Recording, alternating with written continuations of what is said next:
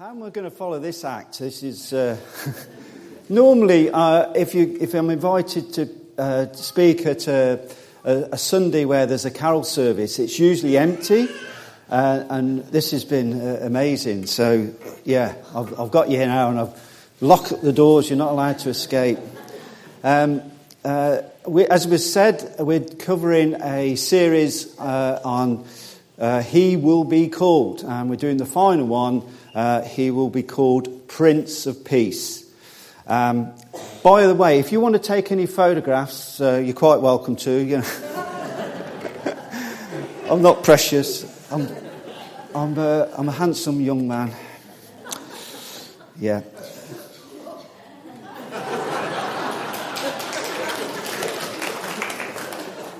Thank you, Josh. It's nice to know I've got one friend. Right. The key verse which I'm taking the sermon, or the talk, I like to call it. I don't like sermon. Sermon sounds too posh for me. I'm taking the verse here. Peace I leave with you. My peace I give you. I do not give as the world gives. Give you as the world gives. Do not let your hearts be troubled. Do not be afraid. Very precious words, and they're words that have been a great comfort to Julie and I and our family over the last couple of weeks. It's been really tough, and that somehow has given us a lot of peace, and we've sort of claimed that and hung on to those words that's been written in Scripture. Very comforting words. Peace I leave with you, my peace I give you. I do not give to you as the world gives. Do not let your hearts be troubled. Do not be afraid. Are you experiencing some absence of peace in your life at the moment? Have you got resentment? Have you got bitterness? Have you got guilt?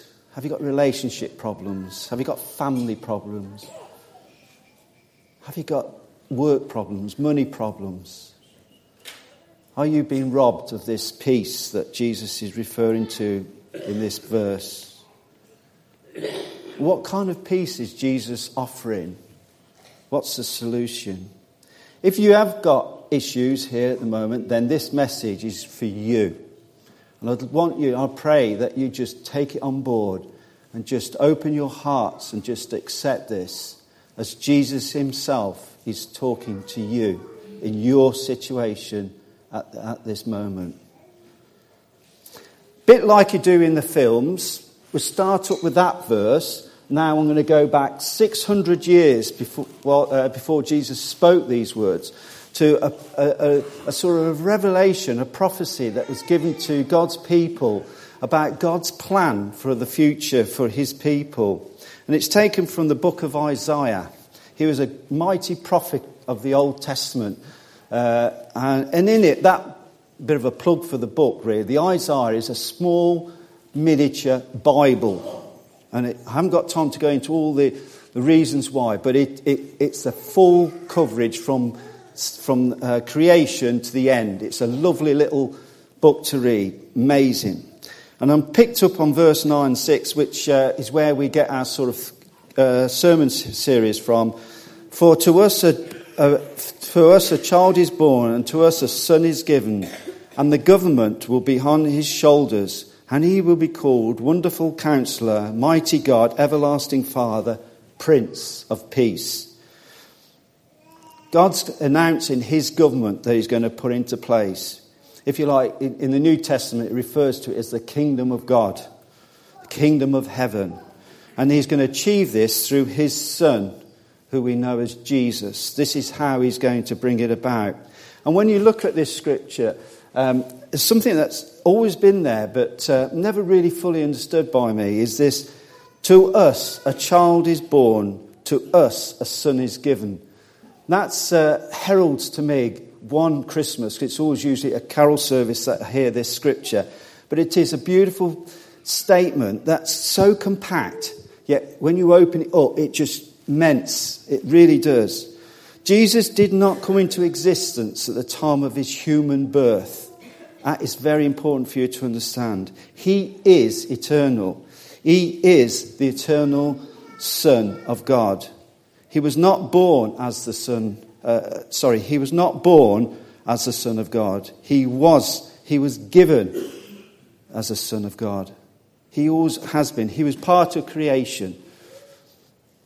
But a child is born. And the government, which God's government was being laid on his shoulders. It's a picture of taking on responsibility onto someone's shoulders. God's kingdom is going to be on Jesus' shoulders. And also, when I think of shoulders, I think of the cross that Jesus bore on his shoulders. The responsibility, the success of God's plan depended upon Jesus carrying out his Father's wishes. And he's to be called Prince of Peace. Now, when we think of prince nowadays, we think of a title. But in those days, a prince meant a ruler. He was the boss, the ruler of peace. In the passage we read earlier, Sue read earlier, we come across in verse 30, I think it was, the prince of the world, Satan. So here we've got God's Prince of Peace. And there we had Satan, who's the prince of this world.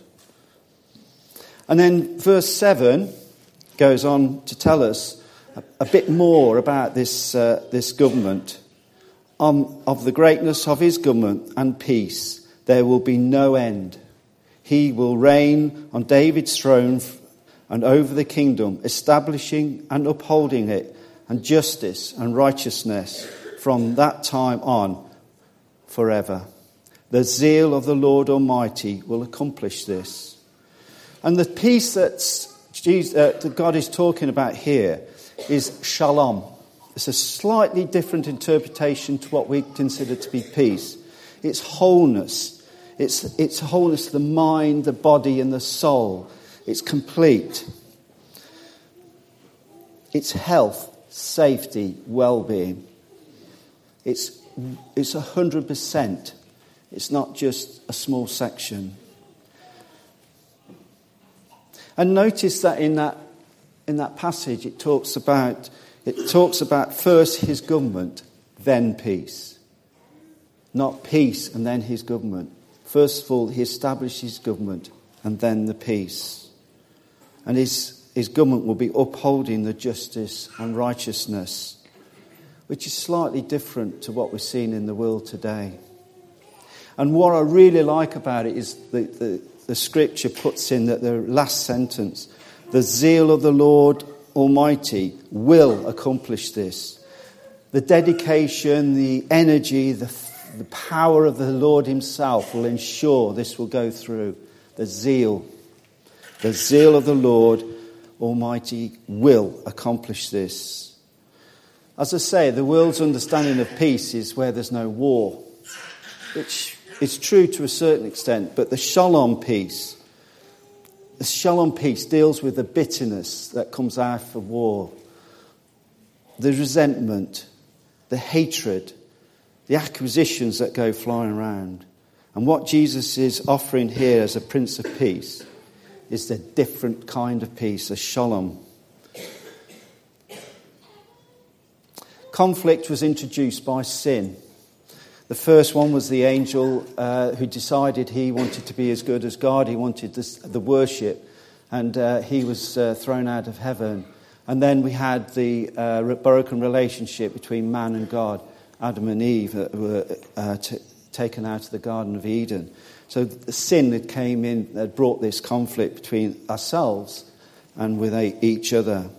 And the only true way to resolve this was reconciliation. And it's really interesting. I heard there's a bishop this morning talking about, with the Brexit talks, of a reconciliation between all the parties. And really, God's reconciliation really is the answer. And I'm really pleased that the church is stepping up to the plate a bit on government. And I think we ought to be there with the solution and not part of the problem.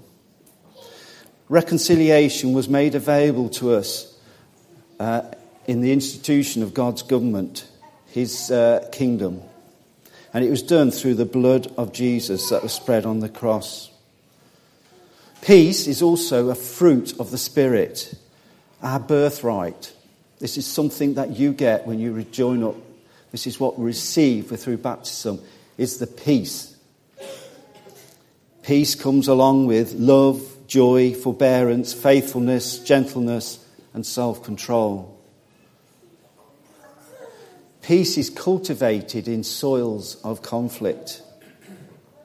And the good news of the gospel is God is bringing his government, his kingdom to earth. This was announced by John the Baptist when he walked onto the scene, who's Jesus' cousin. He came about 6 months before Jesus, and he announced to the world, he said, "Repent, the kingdom of heaven is near." Jesus, when his first preachings, he would preach, "Repent, the kingdom of heaven has come near." And then Jesus walked the talk, as you said. He went through Galilee, teaching in their synagogues, proclaiming the good news of the kingdom, healing every disease, illness among the people.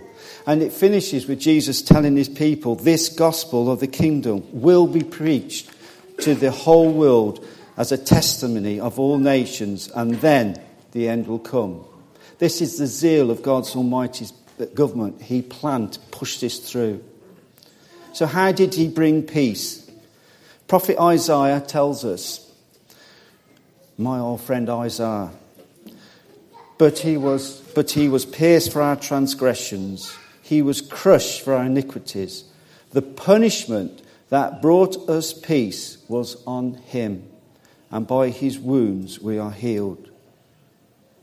The punishment that brought us peace was on him. God in his love poured onto Jesus on that cross. He poured on all that conflict so that we could have that peace. Jesus took that punishment on that cross so that we can be reconciled to him and to each other. Paul describes it as being reconciled to him through all things, both on heaven and on earth. There's this total reconciliation. God and the heavenlies, man on earth. Heaven touched earth that Good Friday. Peace has been made available with God and with our fellow men through the blood that was shed by Jesus on that cross. We've been reconciled to him.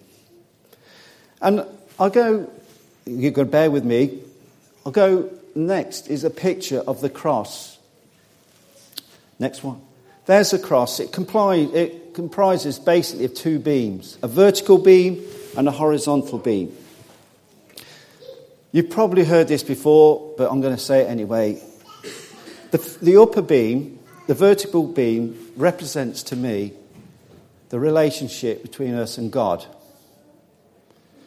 And in Romans chapter 5, verse 1, therefore, since we have been justified through faith, we have peace with God through the Lord Jesus. We get the peace through him, through Jesus.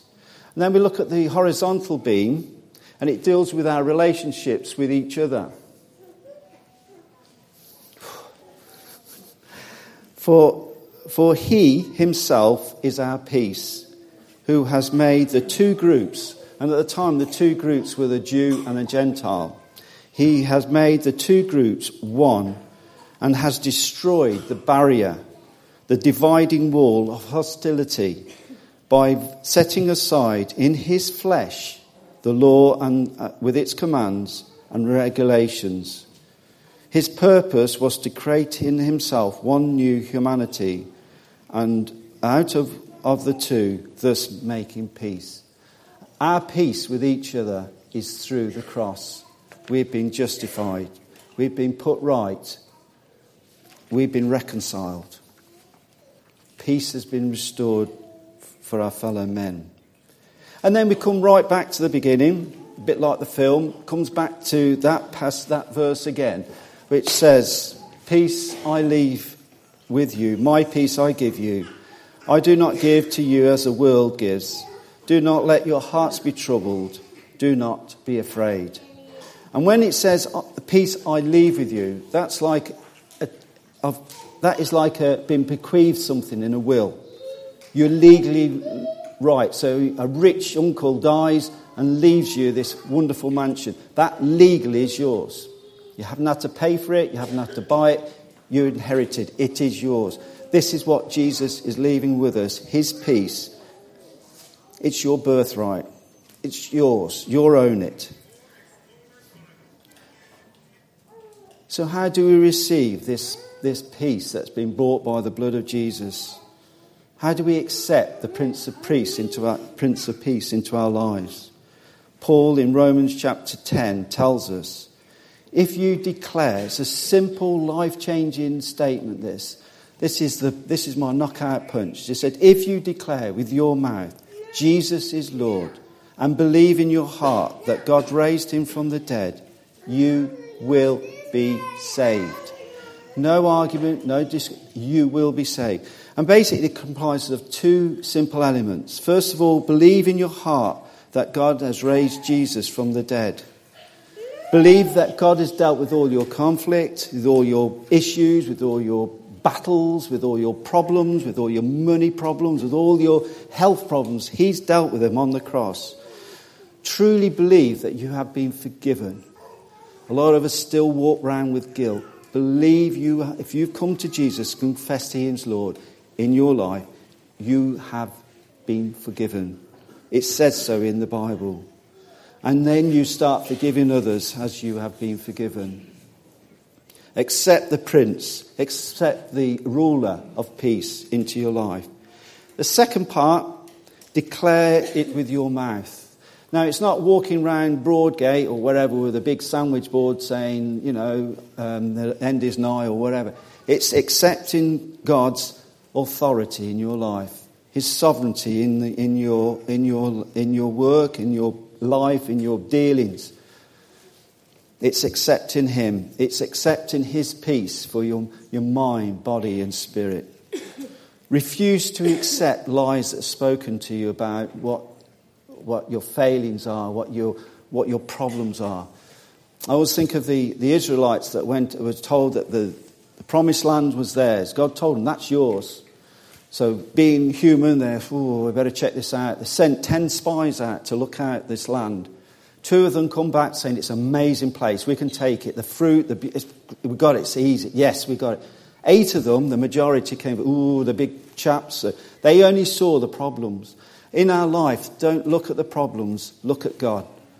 And in a way, that vertical beam, if it's not straight, you'll start thinking of things differently. Look at that and know God is sovereign. Know that He's in charge. Know that He's got this in His control. Accept that. I always think of Psalm 23. It's one of my favourite, which almost everyone on the planet has heard. For God, it talks about the Lord as being a shepherd. And it talks about He prepares a table before me in the midst of my enemies. He anoints my head with oil. My cup runneth over. In that time of battle, in that place, a hard place of death or wherever you're at, you just rest. You just accept Jesus' peace, knowing He is your Lord and Shepherd, provides for all. And hold that cup, that problem, that issue, and allow God just to pour into that cup. He'll pour so much it'll overflow. He'll anoint you with the Holy Spirit. You will be set aside. And He does this, what I find He does this in front of your enemies.